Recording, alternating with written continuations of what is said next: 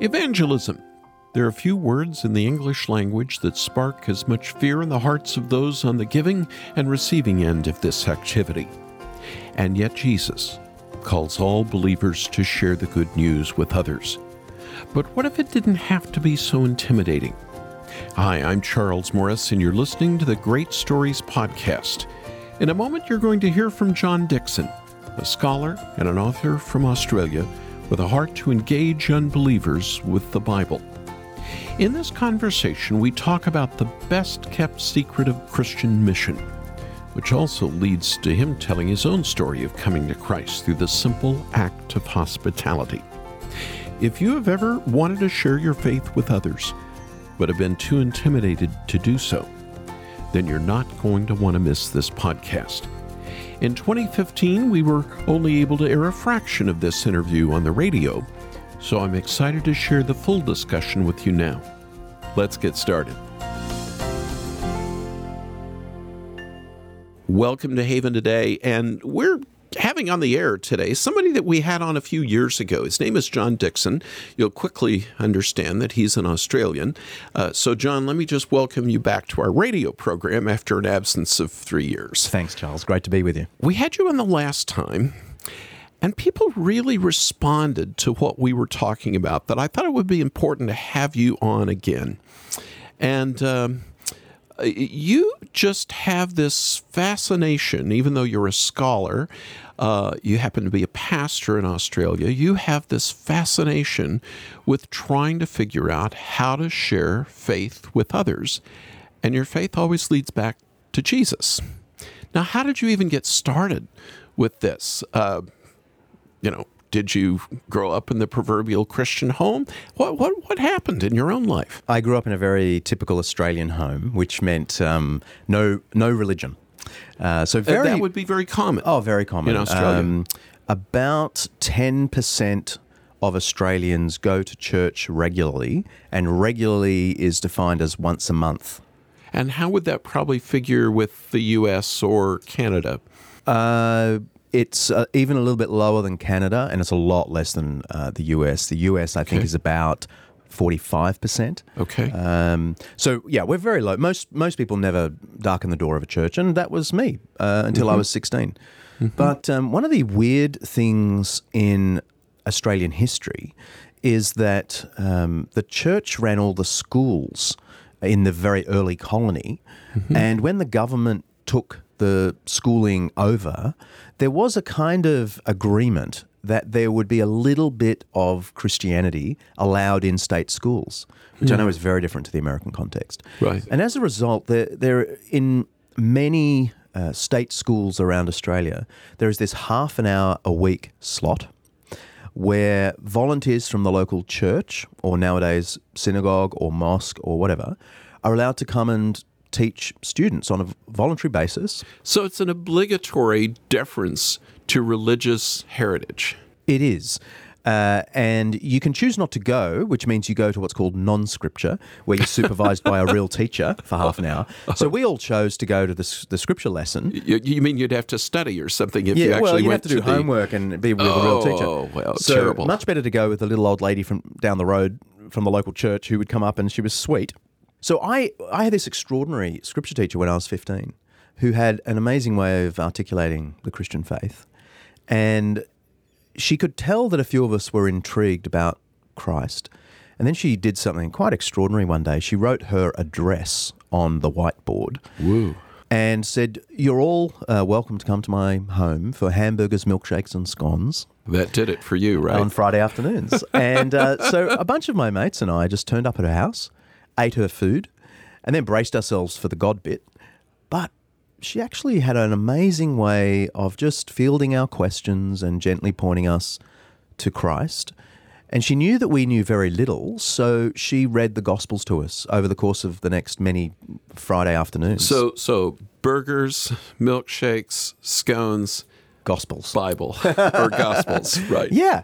And I found myself over the weeks and months turning into a fan of Jesus. I wasn't quite yet a Christian, but I was a fan.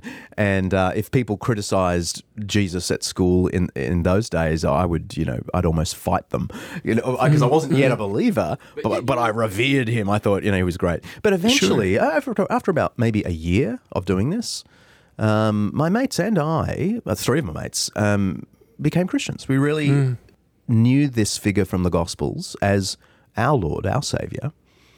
And it really changed everything. It inspired all that came after that in terms of, we started a band straight away because we thought we wanted to promote Christ, and we thought we had the idea of starting a band and singing songs about Christ. We'd never heard of Christian music. I know that sounds odd to an American ear, but Christian music isn't that big in Australia. We thought we invented the idea of being in a Christian band. So we started this band, and we played in pubs and clubs, and because there's not a big Christian music scene in Australia. Right. We just played in the regular places and shared our faith. And after a while, after the school years, the band took off, and that was my first career/ministry. So was singing. You didn't know yet you were going to be a scholar one day. Then you were playing in your band. Oh, no, and none of my teachers would ever have imagined I would end up. And by the way, this is Dr. John Dickson, who we have on the program today. Go ahead. Well, then. for me, the scholarship, I don't think of myself really as a scholar. I've always had this passion to make Christ more public. And starting the band was one way of doing that. Writing the books was one way of doing that. And scholarship seemed a way of doing that. Because after 6 years in the band, I became very worried I would be, how shall I say this, shallow, even if impressive. You sing the same songs in every town. You tell the same stories. Comedian. Yeah, you're going from a little bit like night that. to night, but it's the same thing. It's the same thing. And I didn't really know my Christian history. I didn't really know my Bible. Didn't know philosophy. So the band disbanded, and 4 of us went to seminary. Wow. And did honours degree in theology. And I surprised myself by doing pretty well, and after that enrolled in a master's and then in a PhD program at a secular university. And that's where you teach today. Yeah. As well as being a pastor of a church half-time, which but is it's all an the same interesting thing. It's all me just trying to make Christ public. Wow. Because I think scholarship is important to interact with where the world is at. So I want to be a scholar only to the extent that it will help me graciously and informatively respond to the criticisms people have of the church. And I want to be a pastor of a church, which I am now, half-time at least, because I think the local church is the most powerful apologetic that there is on the planet. Now, I want to move ahead, but I can't let you leave Mrs. whatever her name was. Mrs. Weldon. Mrs. Weldon. Whatever happened to Mrs. Weldon? Well, we would catch up with her pretty regularly. In fact, I saw her 4 weeks ago. She's now very, very frail. Yes. And not doing so well in the body, but still soaring in her spirit. And you can be always grateful to the Lord for bringing her into your life. She's extraordinary. And I've had the privilege of taking my kids to her home, and she would make hamburgers, milkshakes, and scones for them, just as a little joke. She's a saint. Let's talk about the world we live in today, John, and it's so easy for those of us who become Christians, and the Lord gets hold of our lives, and yet then we escape into the Christian ghetto, and we never share our faith. There's this heavy burden we carry always, the backpack that just always weighs us down, that I ought to be sharing my faith, and I'm never sharing my faith. What do I do about that? I mean, you've not only thought, but I know you've prayed about this, and you've actually kind of have a strategy that you carry out in ministry as well as just everyday teaching. I think you can't get away from 2 things. One is kind of theological and spiritual, and the other is just entirely practical. The theological, spiritual thing is, for me, the solution to Christian shyness about speaking for Jesus is not to think of the burdensome command to proclaim Christ. It's pretty heavy, isn't it? Yeah, and when pastors lay that on their people, I think people shrink in their seat. But the solution is not that. The solution is a fresh vision of Christ's lordship over everything. So you get this in 1 Peter 3, always be prepared to give an answer for your faith, is actually introduced by the statement, set apart Christ as Lord, always be prepared to give an answer. And the idea here is that Christ's lordship inspires our speaking for Jesus. But it's the same with the Great Commission. All authority in heaven and earth has been given to me, therefore go. It's only when you have a fresh sense of who really owns the room that you feel confident in every room. If we're worried by our politicians, if we fear them, if we fear our talk show hosts, if we fear the new atheists, if we somehow get into our head that they're ruling the agenda, we will be shy. But if you know that Jesus owns every room, that Richard Dawkins and the atheists don't own the room. They don't own it, yes. Then it just, I think it makes you the best version of yourself. You might not all become Billy Grahams, because we're all wired differently, but you'll be the best version of yourself for Christ. So that's the theological thing. And the more practical thing is you've got to mix with people who don't believe in order to have any sympathy and connection with them. Like be a neighbor. Yeah, just be a neighbor, and don't even do it as like a strategy. I'll invite them over, and I'll set the table a certain way. Exactly. I'll segue to how sweet Jesus is or something.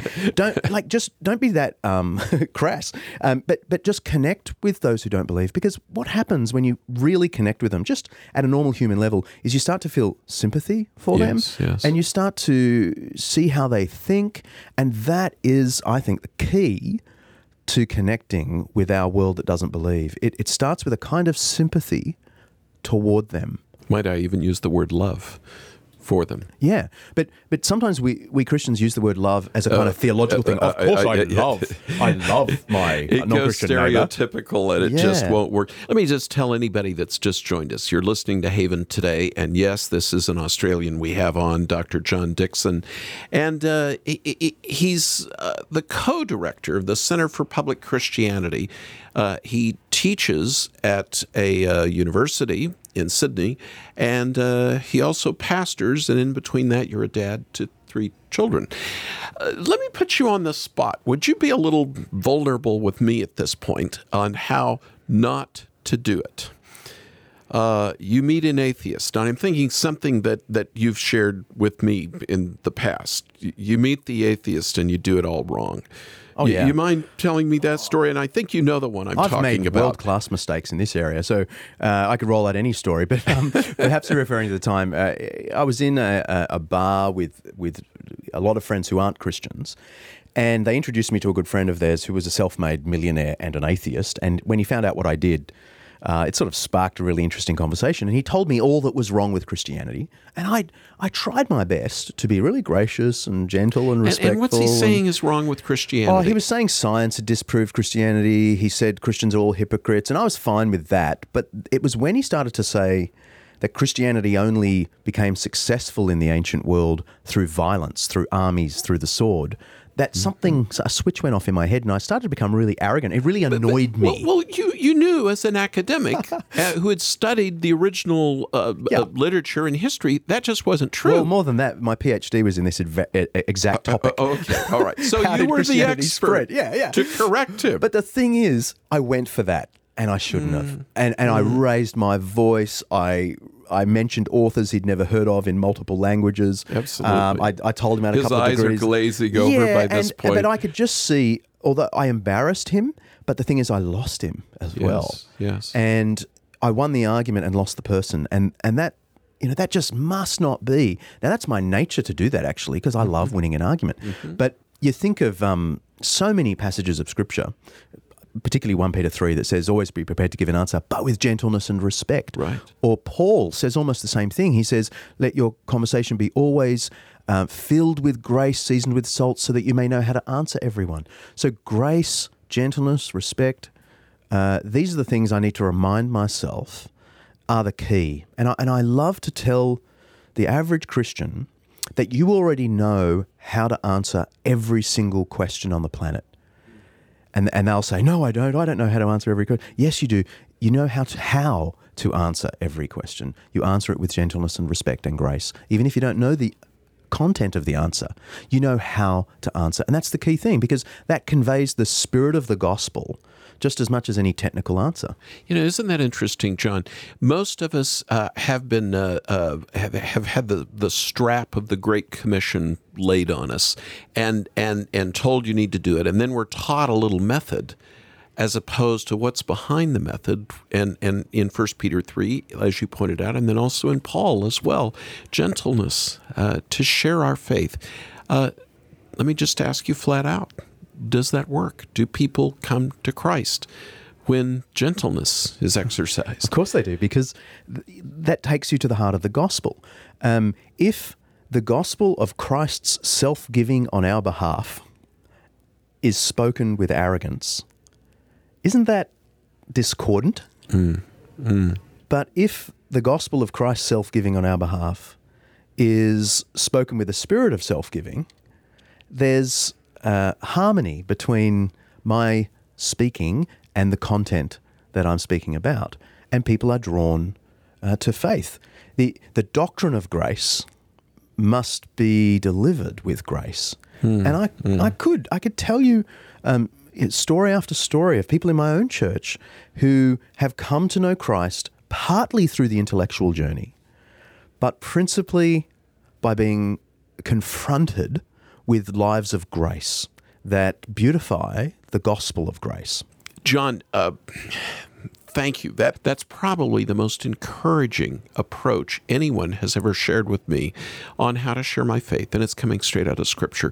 John Dickson, you are from Australia. You were recently in Canada. You ran into a bunch of Americans, including a special American who was famous in an elevator, but you didn't know who she was.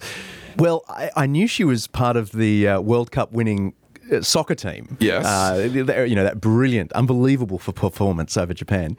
And they were staying in the same hotel I just checked into, and I got stuck in a lift with one of the players, and she had her gold medal around her. It was just a couple of hours after the game. Oh, my goodness, and surrounded by all her friends, and I was the only non-friend in the lift, and we were going to the top floor, right? Okay. And I turned to one of her friends as they were sort of cheering and carrying on. I said, "Who is this? Am I meant to know this person?" And this friend said, "You don't know?" And I went, "No, I'm Australian. What do I know?" And he said, "Well, I'm not going to tell you." Oh. It was like, okay.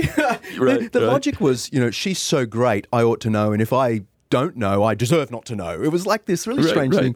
And it, very un-American, also un-Australian probably, but indeed, but that day. Yeah, it's sort of the opposite logic of that beautiful 1 Peter 3 passage that says, set apart Christ as Lord in your heart, always being prepared to give an answer. Because for Peter, it's knowing how great Jesus is that leads to speaking up for him. But this guy I met thought she was so great he wasn't going to tell me anything about her. He's just flipped it and reversed it. Yes. It was weird, but kind of delightful. I got a snapshot of it anyway. Well, yes, you did. John, did you ever find out who she was? Yes, Hope Solo. Oh, my the goalkeeper. Goodness. Yes. And so I've Googled her, and she's amazing. What an incredible athlete, and what a cool name for a goalkeeper. Oh, absolutely. Always living in hope and always on her own on the back line there.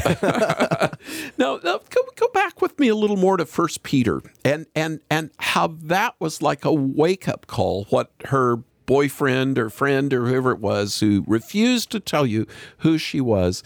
How should that relate to me as a follower of Jesus Christ? Well, the thing is, when you know how great Christ is, it shouldn't lead to that kind of, well, frankly, smugness. I'm not going to share. And looking down on the world, like, oh, you should know, and I'm not going to tell you.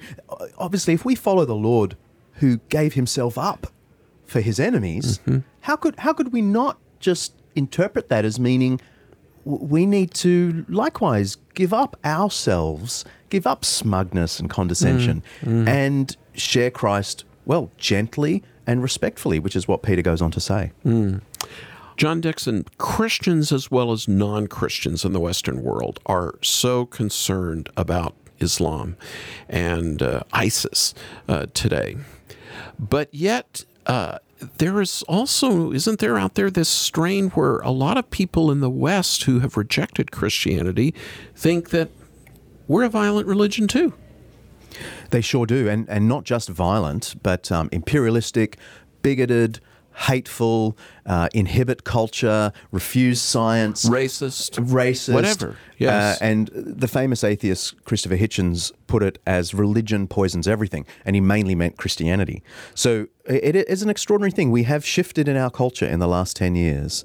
From maybe 10 years ago, people thinking Christians were too righteous, too moral. Nowadays, it's far more common to hear people say, actually, Christians are immoral and bad for society. They poison culture. And, for those of us who sit in our little churches week by week, knowing all the lovely people and lovely things that are done, it just seems so weird that people would say this. But the problem is there is a bit of Christian history to back up that perspective. So, and I don't just mean the sort of Roman Catholic crusades and inquisitions. I mean, there are Protestant horrors as well. My great theological heroes, Martin Luther, John Calvin, did write things, in the case of Martin Luther, about European Jews that are really quite disgusting. Now, I love Calvin, a theological hero for me, but he did say and approve of things that I'm now embarrassed about. And Christians today can do terrible things. They can be smug and hateful and so on. And when people bring this criticism up to me, I always want to concede it up front. I don't want to quickly go and defend Christianity. Go on the defensive. Or after all, we believe that we're sinful. So we should be able freely to be able to admit yes. that we're rotten through and through. That's right. Because we're not the ones who believe that myth that we're good through and through and only getting better. What an oppressive myth that is, right? How would I live with all the counter evidence every morning, in my life? Right. But after conceding that it is partly true, I guess I want to point out to people that anyone can tell from a long distance that a violent, imperialistic, bigoted, hateful Christian is not following Christ. They're departing from Christ. And may never have known Christ either. Well, but some may have known. Yeah, some may have known Christ, but have not following Christ. Yes. The problem with a hateful Christian is not their Christianity. It's their departure from Christianity. And it's a little bit like if you heard my 9-year-old girl, Josie, attempt to play the cello suites by Johann Sebastian Bach, one of the most sublime pieces of music ever written. Right. You might not think Johann Sebastian Bach could write very good music because she can't play the cello. Right. But if you heard Yo-Yo Ma, right there, then I'd take the earplugs out of my ears. You would say, "Oh my goodness, that is a beautiful tune." Yes. See, you know how to distinguish between the beautiful composition and the very ordinary performance, and that's what we need to do with Christianity.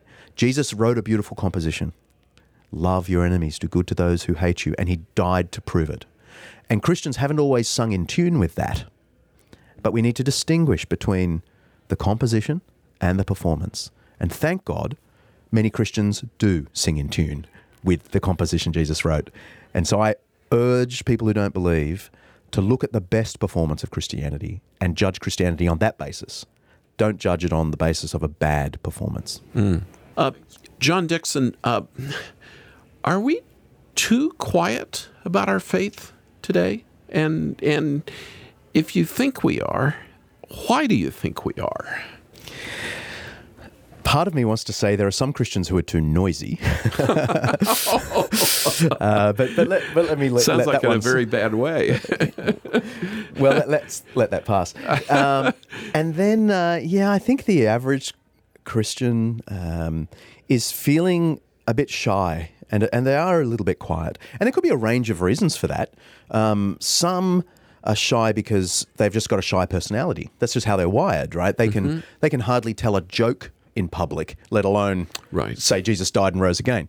There are others who perhaps are insecure about the intellectual questions they might be asked because, let's face it, they don't feel up to it. They don't. And the questions being thrown at Christianity in the last 10 years or so are very serious questions. And a lot of Christians say, well, I'm going to keep my head down because I'm not sure I could answer that question. And that's why they're quiet. And others, I think, have this corporate inferiority complex that's entered into the church in a sort of corporate way, which sort of says, some of us have come to feel that all the world thinks all Christians are idiots. And so we keep quiet lest we, prove that to be the right. case. Yes. But either way, whatever the cause of Christian coyness and shyness, the solution is not a command. It's not even to insist that we love people more. The solution is a fresh vision of how great Jesus Christ is. Because if you know he is the Lord of every breath, of every space, then speaking up for him is just the natural overflow of worship. It isn't a burden at all. And, you know, I worry about this because all of my Christian life, since I came back to the Lord after my 20s running from the Lord, and I've heard these sermons over and over and over, and really they're beating me up. And so I feel this need to carry out the Great Commission, and I don't know how to do it, and I want to do it. Now, you've pointed out 1 Peter 3, gentleness and love, and have an answer for what you should say, as Paul tells us. But how do I do it, John? Well, the beautiful thing about what the New Testament says on this topic is that it doesn't all come down to speaking the gospel to people. The New Testament has a range of activities that it connects explicitly with the advance of the gospel. So giving financially to the work of the gospel is described by Paul in Philippians 1:5 and Philippians 4 as partnership with the gospel. Wow. When you give money to the work of the gospel, it's like you're a partner with the proclamation of the gospel. Then there are many texts that say the godly life you live will cause the light of God to shine, thinking of Matthew 5. Let your light shine that people may see your good deeds and glorify your Father in heaven. And you find that same theme all the way through the New Testament. Your life actually does promote the gospel. Our prayers advance the gospel. There are so many exhortations in Scripture to advance the gospel by praying for the work of the gospel. Jesus said, the harvest is plentiful, the workers are few. Therefore, ask the Lord of the harvest. The solution to the problem is to just ask. Is pray. And Paul picks this up and he says, pray for me and my team that we would open our mouths with great power. Prayer for the work of the gospel, for me, is the fundamental. That's the most basic missionary duty of the Christian. Because in prayer, we lift the work of the gospel above circumstances into the hands of the one who governs everything. Just help me chew on this just a little bit more. The work of an evangelist is described by Paul as a gift that's given, and yet we are all called to evangelize. How do I square those two? Well, I think the way Paul actually describes it is we are all called to be partners for the gospel. Hence what you just shared a moment ago. Scholars continue to debate why Paul doesn't explicitly in his letters tell Christians generally to proclaim the gospel. I mean, that may sound heretical, but it's quite clear. Nowhere in Paul's 13 letters does he say to the average Christian, you have to preach the gospel. But he does many times say you've got to promote the gospel, be a partner for the gospel, pray for the work of the gospel, give an answer for the gospel. There's all sorts of things you can do for the gospel that are partnership. And I think that's the best way for the regular Christian to think about their role. Don't carry the burden of the evangelist, because that's not every Christian. But rejoice in the privilege of being a partner with that work in the way that you can, given your circumstances, personality, and opportunities. And rejoice with those who are gifted at evangelizing too. Absolutely. And it's taken me years to realize I shouldn't just be imposing my own ministry and personality onto all everybody Christians, else. right? You know, I'm an evangelist, sure, but I went for years telling everyone they have to just be like me. You know, right? What a terrible thing. And it dawned on me that's really all I was doing. And so it's taken a while to unlearn that and look at the New Testament afresh and see actually the New Testament has a far more realistic approach to all Christians being partners in the gospel work, promoting the gospel as they can, and then there are some who are actually called to be evangelists. Great. John Dickson, you have written a lot of books, but you have this book out on the best-kept secret. You mind sharing that secret with us? Well, I must say, I didn't choose the title. This was Zondervan's Okay. All right. Brainiac. It's called The Best Kept Secret of Christian Mission, but its subtitle does give it away, Promoting the Gospel with More Than Our Lips. The book is really about, what is not often talked about in churches, that the New Testament says there's a range of activities by which all Christians can promote the gospel. And this is through our godly living, this is through our prayers, this is through our financial giving, through our giving answers to questions, through our social interaction with those who aren't yet believers. These are all ways the New Testament explicitly connects the advance of the gospel with the life of the regular believer. There's also stuff on straight evangelism in the book. Right. But actually, the focus of the New Testament is not on every believer being an evangelist. It's on every believer being a partner in the promotion of the gospel. Do you think through the centuries, or at least in the last century, in the 20th century, we got it wrong? I think there's been a pendulum swing in the last 50 to 60 years in evangelical Christianity. Because we got nervous Christians weren't being open about their faith, we swung the pendulum so far to say every Christian is an evangelist, and that's all we said. And forgot to say all these other things the New Testament reckons the average believer promotes the gospel by saying prayers, by et cetera, et cetera. And by teaching that, we laid the guilt trip on everyone in, and you know our what pews. It's like? It's like telling the team that you've all got to be strikers. Okay, let me change football codes. That you've all got to be, who's the guy who throws the ball? It is baseball season. The quarterback. Okay? You could do football, or it's baseball season in the U.S. Imagine telling everyone on the team, you've all got to be a quarterback. You're all called to be a quarterback. It's just not going to work. It works when you all know your place in the team. And everybody has a part. And everyone has a part. There are some things you all do, like you all run. You all, I don't know, crash into each other, right? Wear helmets. I don't know the game well enough. But anyway, there are some things you all do, of course, and the New Testament would say that. All Christians pray for the work of the gospel, give to the work of the gospel, live the godly life, give answers. But not everyone's the quarterback. Not everyone's the proclaimer of the gospel, the evangelist. And that's, I think, incredibly freeing. And the curious thing is, this is how evangelistic mission was taught in the early centuries of the church. After the New Testament period, into the apostolic period, in those early centuries, they never said things like, every Christian is evangelist.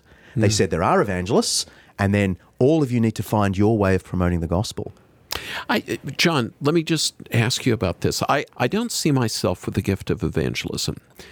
But the Lord does this strange thing with my wife and myself. Every time we pray together or individually, Lord, would you just give us an opportunity to share our faith with each other? Strange things happen, you know? I mean, nobody on airplanes wants to hear me talk about my being a Christian nowadays. 10 years ago, another story. But I pray that prayer, and there are just the most unusual things happen. People bring it up to me and just lead me into talking about my faith. So while maybe I'm not an evangelist, the Lord does bring us opportunities to just talk casually and normally and like we would with a friend about this Christ who's changed our lives and lives with us. And the New Testament addresses that in at least two passages. The 1 Peter 3:1 that says, always be prepared to give an answer. Yes. But Paul also says, let your conversation be full of grace, seasoned with salt, so that you may know how to answer everyone. So both apostles reckon that the conversational answering for the faith is a core part. And that can be a part of everyone's Christian walk in life. Oh, it certainly can. And because God ultimately is the evangelist, weaving his beautiful thing together, we mustn't lament. We mustn't lament the little thing we might be able to say to someone and walk away going, oh, I wish I'd said more. Because the Lord is sovereign, and he can take your little answer and do a beautiful thing with it, leading someone to a full-blown faith. And I've seen examples of this over the years that have been mind-blowing. The simple answer some Christian gave someone who's not a Christian that actually led to their conversion. That's what the Spirit used. Mm-hmm. So I know a guy in Australia called Steve who's a plumber. And he was for many years not a believer and quite antagonistic toward Christianity. And one morning he was out cycling. They used to go road cycling with a Christian friend of his. And they were out cycling. And this was his one Christian friend. And Steve said to his Christian friend, oh, Christians, they're all hypocrites. They're one thing on Sunday, another thing on Monday. And this Christian friend of Steve's just said, Steve, don't worry about them. God will look after them. Just worry about yourself and God. And Steve just, went back to cycling. That's all the Christian said. And as they were going on, these words went round and around Steve's head. Just worry about yourself and God. Saturday afternoon, Steve got alone and was feeling really quite racked with guilt that he was in fact the hypocrite. And he said that Saturday evening he said a little prayer, God, if you're there, I'm really sorry. he went to church with his family the next morning with all the hypocrites, right? And probably hadn't been, or at least in a very long time. Had not been. And at that church service became a Christian. I kid you not. The next Saturday morning, he was out cycling with his Christian buddy again, all excited, said to his Christian buddy, I think I've become a Christian. And it was your words last week. And this Christian said, what did I say? I don't remember. And when I met both of these guys, they were laughing about the fact that something this Christian couldn't even remember saying was the thing that God used to draw Steve to a real faith. And that just reminds me that God can take the little thing you do and say for him and do something beautiful with it. How does a Christian share their faith? The beautiful thing about the New Testament teaching on this topic is that it doesn't all come down to being an evangelist. Evangelism is crucial. The work of the evangelist is wonderful. But the New Testament says you can actually advance the gospel through your godly living, through your prayers for the advance of the gospel and for the salvation of your neighbours, through your financial gifts to the work of the gospel. The New Testament has extraordinary things to say about how money is a sacred thing when given to the work of the gospel. And of course, through simple answers to questions. Peter and Paul both say, basically, be prepared to give an answer, but do it graciously, do it gently. The New Testament doesn't lay a big burden of guilt on people. It says to the average Christian, there are many ways you, given your personality and circumstances and opportunity, can be a promoter of Christ in the world in a powerful way. Would you just mind leading us in prayer? And I know we have people who just kind of tune in. At least a third of the people, according to Barna, who listen to us every day, are not born-again Christians. Would you just pray for those who don't yet know Christ and those who do know Christ, please? I'd love to. Father, above all, we thank you for your love and your grace, and how we pray for those who are listening but confused about that grace, maybe have had bad experiences that have distorted their thoughts about you. Will you please be gracious to them, grant them clarity of mind, and grant them opportunities to hear about your love revealed in Jesus Christ. And will you please open their hearts to respond? And for the rest of us, Lord, who do know and trust you, help us not to be burdened by a command to speak of you, but enlivened because we know who you are and all that you have done for us. And may our speaking of Jesus be the overflow of our worship. We ask this in Jesus' name. Amen. Amen. John Dickson, if I were an Australian living in Australia, I would want you to be my pastor. Thank you. Thank you very much. Thanks, Charles. Thank you for joining me on today's episode of Great Stories with Charles Morris. I also want to thank John Dickson for sharing what he calls the best kept secret of Christian mission. If you want to hear more conversations like this, please subscribe wherever you get your podcasts. And if you enjoyed this episode, please help us get the word out by leaving a 5-star review. You can also go to haventoday.org to sign up for our weekly email and discover additional episodes posted on the blog.